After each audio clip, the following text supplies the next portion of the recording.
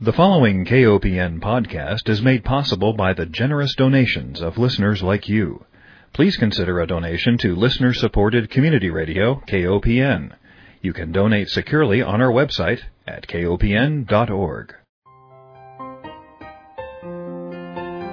Hi, welcome to Food Sleuth Radio, where we help you think beyond your plate. I'm Melinda Hemmelgarn, a registered dietitian and investigative nutritionist on a mission to connect the dots between food, health, and agriculture and find food truth. And today, my guest is Ms. April Winslow, a fellow registered dietitian. In fact, we met at the Academy of Nutrition and Dietetics annual meeting in Houston, where I heard her speak. She is the co-founder of the International Federation of Eating Disorder Dietitians. She's also the public policy liaison for Behavior Health Nutrition Practice Group of the Academy. And she is the founder of Choose to Change Nutrition Services based in San Jose, California. Now, I just want to let our listeners know that there are about 70,000 registered dietitians in the United States. And we all belong to different practice groups. And so my chosen path is hunger and environmental nutrition, and April's chosen path is looking at the behavior and health component of nutrition. So the session that I heard her speak at was called Food Matters, the connection between nutrition and psychotherapy. And the description was that the utilization of nutrition therapy by a dietitian with clients engaged in psychotherapy is often overlooked. Attempts at behavioral modification without homeostatic restoration may be futile. This session enhanced our awareness of the clinical presentation of a malnourished system and revives the fundamentals of nutritional biochemistry to help change lives. Wow. Welcome, April. Thank you, Melinda. Thank you so much, and I want to thank your listeners so much for taking time to engage in our conversation. It would be wonderful if they were all with us, but I'm glad that they get to listen along with us. Absolutely. And I want to just mention that I'm not involved in nutrition with psychotherapy. And it was a fluke that I actually went to this session. The description sounded so interesting, and your presentation was so good that I thought, I've got to have you on Food Sleuth Radio. So tell me something. One of the things that you spoke about right from the get-go was this idea that malnutrition had nothing to do with weight. How do you define malnutrition? Well, first and foremost, the definition of malnutrition that I brought up in the conference was not my definition. It was basically Webster's Medical Dictionary of Malnutrition. As a nutrition therapist, I have the blessing of being able to help people be very intentional with their words, because it's a lot of the training I've had in psychology. But at the same time, it's also helping them understand how that when we make assumptions about words, and we think about how those correlate with the different experiences we've had and our visions and our environment of what we want to be, we can also often have a sense of hopelessness because we can't measure up to these definitions that we've defined for ourselves. And one word in particular that I see as one of the primary barriers for most individuals, no matter what their health issue, whether or not it's a mental health issue or a cardiovascular health issue, is that we have a very misguided definition of malnutrition. And if anyone were to even simply go onto a website search or Google or even Webster's Dictionary and look up malnutrition, my summary version of it is that it's the nutrients that are out of balance. It's the malabsorption of these nutrients. It's too many of one, too little of another. But nowhere in any definition of malnutrition that I have found has body weight even entered into the definition. Mm-hmm. And I feel like that as a society, we're so focused on assessing this numerical measure of gravitational force from the moon on a box that we've missed the fact that we can have someone of normal weight, we can have someone of underweight, we can have someone of overweight stature, but we all could be malnourished because we're not looking at our functional capacity. We're not looking at the individuals as a holistic person. Yeah, I think that's really beautiful. And I've often thought myself that there are many more malnourished people, I think, than we even begin to realize, because of those micronutrient deficiencies that result from a Western diet that is so overly processed and removed from the original whole from the earth food. And so I really love the idea that you brought us back around this term of malnutrition and helped us rethink it a little bit. So because of your work with behavioral nutrition, I also really appreciated the fact that you spoke about the brain and how sometimes we might feel that we're not feeling very well, or we're grumpy, or we're not able to think clearly, and maybe we seek the help of some sort of medication to make us feel better, when actually, if we just tweak what we're eating, we could really help the way the brain works. Yeah, I mean, absolutely, Melinda, and I'm so glad that you took that away from the presentation I gave. And one of the pieces that I really emphasize in the work that I do with individuals, as well as teaching like the new generation of dietitians coming up, and as well as my fellow colleagues and interdisciplinary team members of therapists and psychiatrists, is that we have to take a look at food as not an inanimate object. Food is a very dynamic, food is living. I mean, we have, right now this time of year, it's so beautiful. We have like citrus and pomegranates and all these wonderful things coming into season. And you can go to the grocery store and you can pick something out, or you can go to a farmer's market. And at that particular moment, it's got a certain concentration of vitamin C. It's got a certain concentration of water. And as time goes on, those things change, and we change as well as human beings. And so there's a very beautiful symbiotic relationship between the food that we consume and the nourishment that we get from this substance that we're putting into our bodies. And when we're dealing with behavioral health, we're not dealing with the classic sense of someone who is unable to function. We're dealing with everyday behavior. We're dealing with someone who we happen to see is rude to another person, and we feel that anger coming up with inside of us. And when we look at the medical piece of that and we look at the scientific part of that, that is a flood of adrenaline coming from our adrenal glands. That is our sympathetic nervous system trying to figure out, what do we do with this? Is this my responsibility? Was that okay? And so our brain is constantly thinking and trying to process the environment around us. And the food that we consume are the substrates that allow us to think clearly, to think as accurately as we possibly can, and to have a perception that then allows us to act and to, quote, behave or make an intention that's consistent with our own integrity and consistent with our own values. And I really see that a lot of the patients that I've worked with over the years is that the reason why they have such levels of impulsivity, the reasons why they make irrational decisions in the moment is not because they are irrational human beings, but that their brains are not able to think and move as fast as those hormones and those emotions are telling them they need to. Yeah, sometimes I think about children, for example, that come to school with maybe a package of candy and a soda, or a donut and a soda. And maybe that child acts up in the classroom, or that child is labeled as bad. And really, the child is malnourished. And the child would perform so much better in school if we as a society made an investment in nourishing that child well. Mm-hmm. No, I mean, I couldn't agree with you more. And I think what's really important, and definitely for all of your listeners to keep in mind, is that what I really try to do is I try to help people understand scientific fundamentals. I'm a nerd by trade. I love science. I love biochemistry. I love the body. I think all of us as human beings, we are given one body as we're cruising around this earth, and it's our duty to take ownership of that body and to learn how to use it. It's like if you were to go buy a new car, you would go and read the manual. And I don't mean to equate the body to a car. That's a very common metaphor that people use. But I think the analogy goes very, very clearly into the fact that we have to have personal responsibility and we have to have accountability to ourselves and to those around us that we actually care for our body.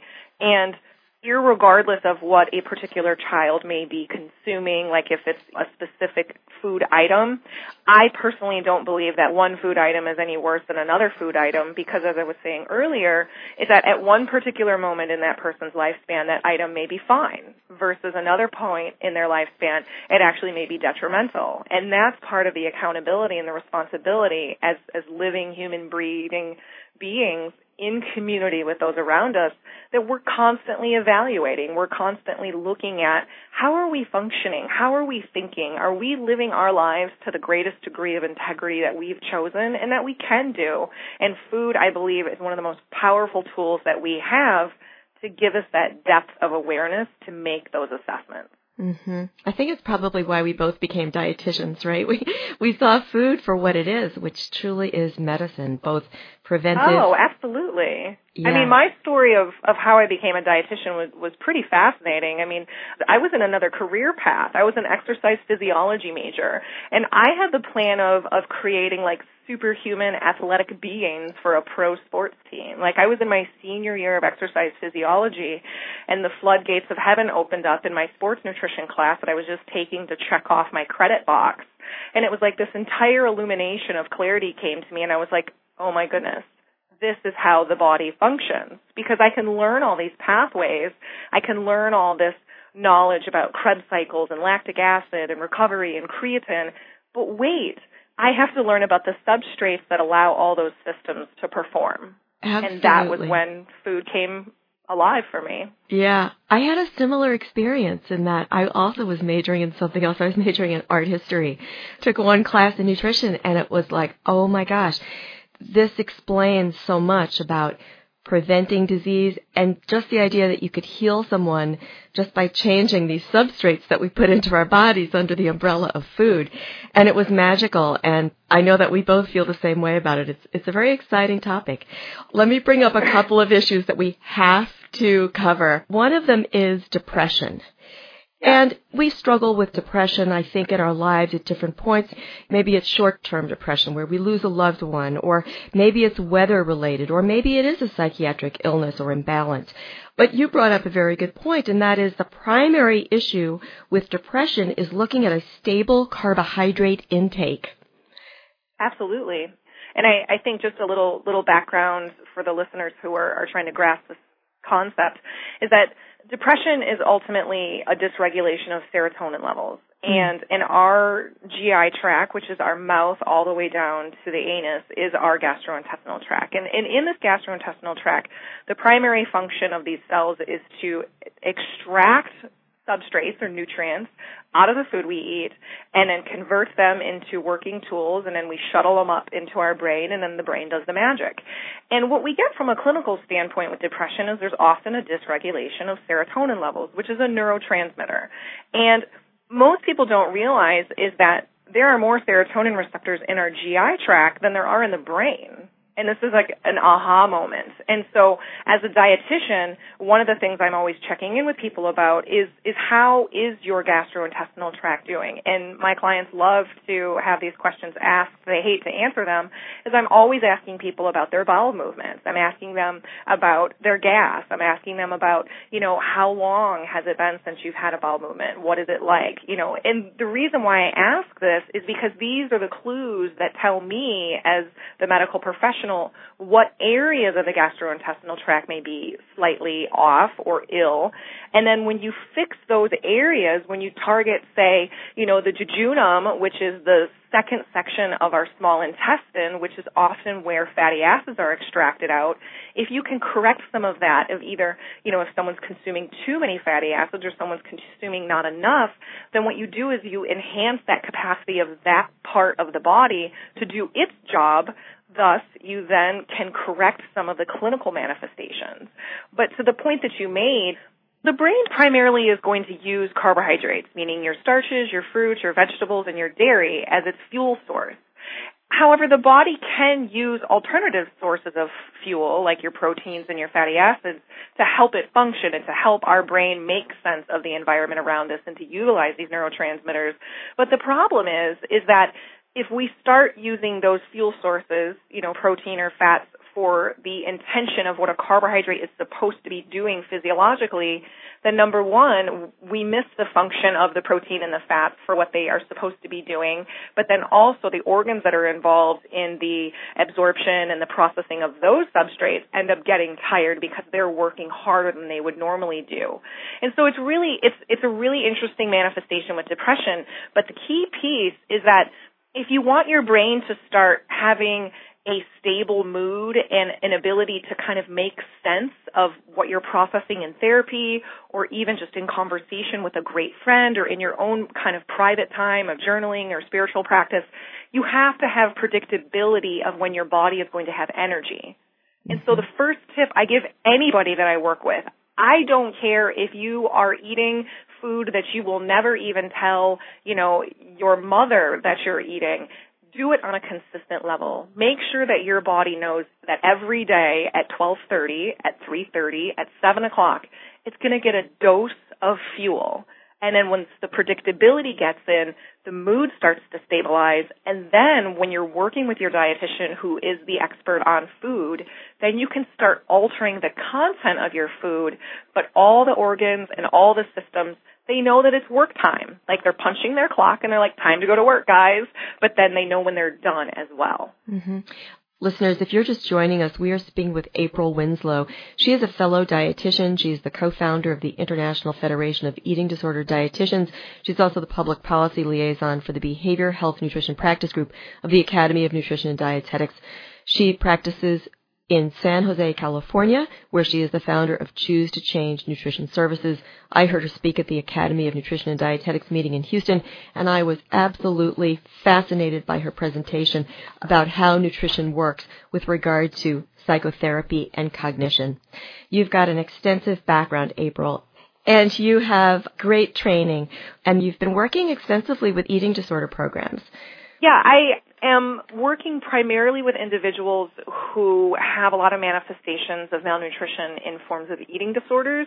But what's really interesting, Melinda, is that as I've been crafting my practice and really doing a lot of my own development and cultivating theories and practice, is that I'm expanding the work that I'm doing because no disease state operates in a vacuum.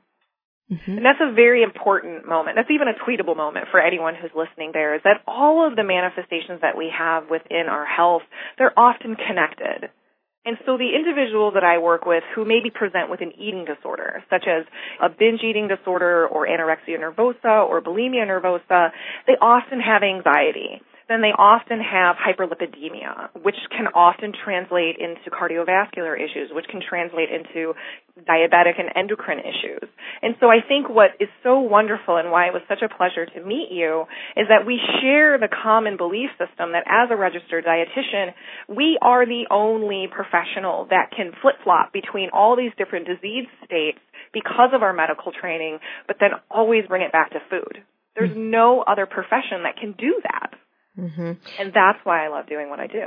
Yes, well, that's clear. Well, let me ask you another question about an issue that you brought up during your talk, and that is that we shouldn't be afraid of fat. No. And haven't we seen that in our profession over the years where there'll be a run on low-carb diets, then there'll be a run on low-fat diets, to the point where we're really hungry for those things, and our thinking might become distorted. So tell me why fat is so important in the diet, and what kind of guidance do you give your clients about it? I think one of the first things that I do is you have to take a look at the word, because I think a lot of the reasons why not only my clients but just society in general is they avoid the word fat is because we have this mentality that we would never want to eat the thing we don't want to become. And so, it's a very illogical thought process. And that's where in the work that I do, I really emphasize the science. I really emphasize the biochemistry of a fatty acid. And I teach my clients about a triglyceride. I show them the structure. We draw it on my whiteboard, and I teach them about what this is. And then when you translate that into functional health and you translate that into functional food, and then we tie this back into the brain, it's so obvious why we need fats in our diet. Our brain is about 60% fatty acid or lipid, whatever word we want to call it. We could call it pumpkins if we want this time of year. But our brain structurally is about 60% lipids. And all of the myelin, which is these sort of insulators and protectors around the functional cells in our brain, which is a neuron, they are fats. And what happens over time is that our body is transmitting these neurotransmitters, and the way I equate it to is I'm originally from Michigan, and I remember when I was growing up that it was freezing all the time in the winter. And if you were to go outside without 7 layers and boots and hats and clothes and things like that, you would get frozen, meaning that your whole body would just kind of stop and you would be stuck there. And then whatever's going on in your environment, you're kind of frozen in that spot. Well, how our brain works and how our body works is that when we're not consuming adequate fatty acids or triglycerides in our diet, our brain and our thoughts and our movements, we get stuck. And so what happens is I have patients so many times, like they've been on a fad diet where, back in the 90s it was no fat. And I was a victim of no fat as well. I can count the number of packages of fat-free whatever that I ate, and it really led to a lot of behavioral stuff in my own life. I mean, I'm someone that has recovered from being depressed. And so I've worked a lot of these processes myself in my own health and backed these up with biochemistry. But back to the piece around why we need them is that our brain is a giant ball of fat in our skull mixed with electrical conductivity and lots of amazing thoughts. And if we don't have this in our diet, then our brain can't function at its full capacity. Mm-hmm. And kind of the last way for anyone to think about it, especially people who are handy and like going back to a little bit of the car metaphor, is that, over time, like, our cars, the oil will get dirty. Like, we drive our cars everywhere, and the natural byproduct of combustion is dirt and ash.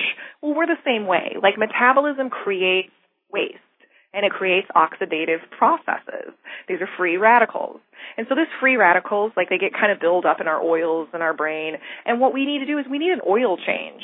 We need to change our oil out, and that's where unsaturated fatty acids, they donate their own electrons so that those free radicals don't do damage. And this is where the science behind our food is so fun and so fascinating because we can translate it to pieces and actual actions in our lives that make sense to us.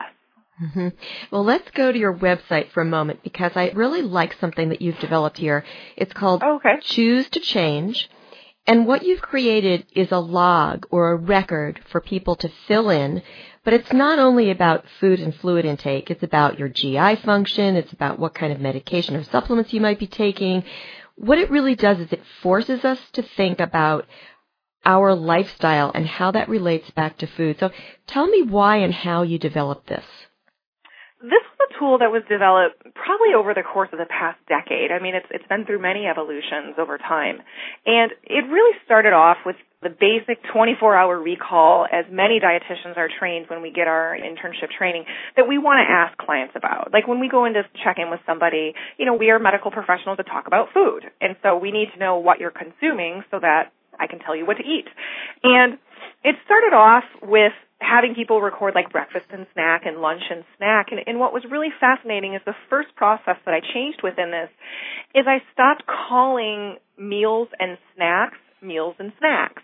I really thought of them more as like feedings or sessions, as I have on the log, and that we have little moments in our day where we fuel up, where we like, our first session of the day is this.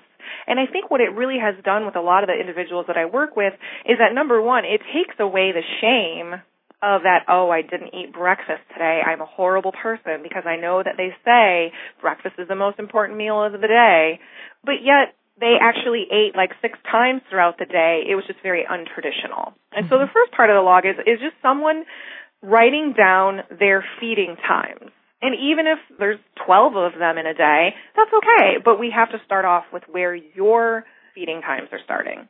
And then we go into the next section, which is digestive health. And this kind of touches on some of the things I was mentioning earlier about how you can tell me what you put in, which is, your recall of the food piece. And then also the individual can tell me what came out, kind of like their frequency of bowel movements and any of the conditions that are around that. And then my job is to be able to take my training and to figure out what's going on in the middle. And so this part around digestive health is just to give me an idea of, have you used any laxatives? Have you used any fiber supplements? Have you used anything that would give me a clue that maybe there's something not functioning to its fullest capacity within your gastrointestinal tract? The next section is going to be medication and supplements. I put them together because I believe it's very important, and I think it's also one of the problems that we have within our medical community at this time is that we don't take a look at supplements with individuals who come to, say, a physician or, a DO or any other medical practitioner. And I don't believe that it's because they don't value this. I think we're just not familiar to ask it. And so I ask about these two together because you can have someone who's taking 5-HTP because they read in an article that that's the precursor to serotonin, which can help with depression, and this individual goes to a psychiatrist for an evaluation for an antidepressant, but does not list that they're taking 5-HTP. Right. And that can really alter the actual function of the pharmaceutical medication. So I feel it's very important that we all take a look at both sides of medicine. And then activity. We have daily movement versus intentional exercise. This part got created when I started working with eating disorder patients. And the reason why is that when someone's struggling with an eating disorder, there's a strong sense of compulsion to have math be the focus of their life, to where energy in equals energy out. And number one, it's a significant distortion of metabolism. But I really learned that as the clinician, I had to be specific of so you say you don't do any exercise, but yet you never sit down and you're moving for 14 hours a day. And so I wanted people to really make an intention to quantify those two things, but then also in my own process with individuals is I want them to be able to start thinking about how they define exercise. Sometimes exercise is going to a class, to where you're going to a yoga class or a dance class. And sometimes exercise is hiking in the woods. Or maybe sometimes exercise is putting on really loud music and shaking your booty in your living room. But I think it's really important we all get to define that for ourselves. Mm-hmm. The next section is physical repair. And physical repair is probably one of the most recent additions to this log, and it comes from a lot of my own healing as well, because we're all on a healing journey throughout life. And it has to do with sleep. And sleep is probably one of the most restorative, amazing parts of our health that we don't appreciate. And so along with the conversation we were having earlier about having stable predictive times of our carbohydrates and our food times, our body also wants stable times of when it goes to bed. It ideally wants to go to bed around the same time every day and wake up about the same time every day. What that is for you is very personal. But then also the subjective report of that, if I have a client who has slept for 10 hours and then they rate the quality of their sleep on a scale of 1 to 10, with being 1, I'm super tired, and 10 being, I can do anything that I ever wanted. If they've slept that many quantifiable hours and they still only have the energy of a 3, something's going on there. And then I would take a look at their food, because it could mean that maybe their body doesn't have the right substrate for them to sleep and heal. April, Yeah. I have to interrupt you because unfortunately Sure. our time is up. And I want to end here and just advise our listeners to check out this excellent questionnaire. I think it is extremely eye-opening in terms of not only eating and exercise sessions, but how we feel emotionally. And as you mentioned, what kind of physical repair are we giving ourselves? So in closing, I want to thank April for being my guest. She is the founder of Choose to Change Nutrition Services, where she focuses on nutrition and psychotherapy. She is based in San Jose, California. I want to remind our listeners, too, that Food Sleuth Radio is produced by Dan Hemmelgarn at KOPN Studios in beautiful downtown Columbia, Missouri. I want to thank our listeners for joining us. And April, I want to thank you for being my guest. Thank you, Melinda.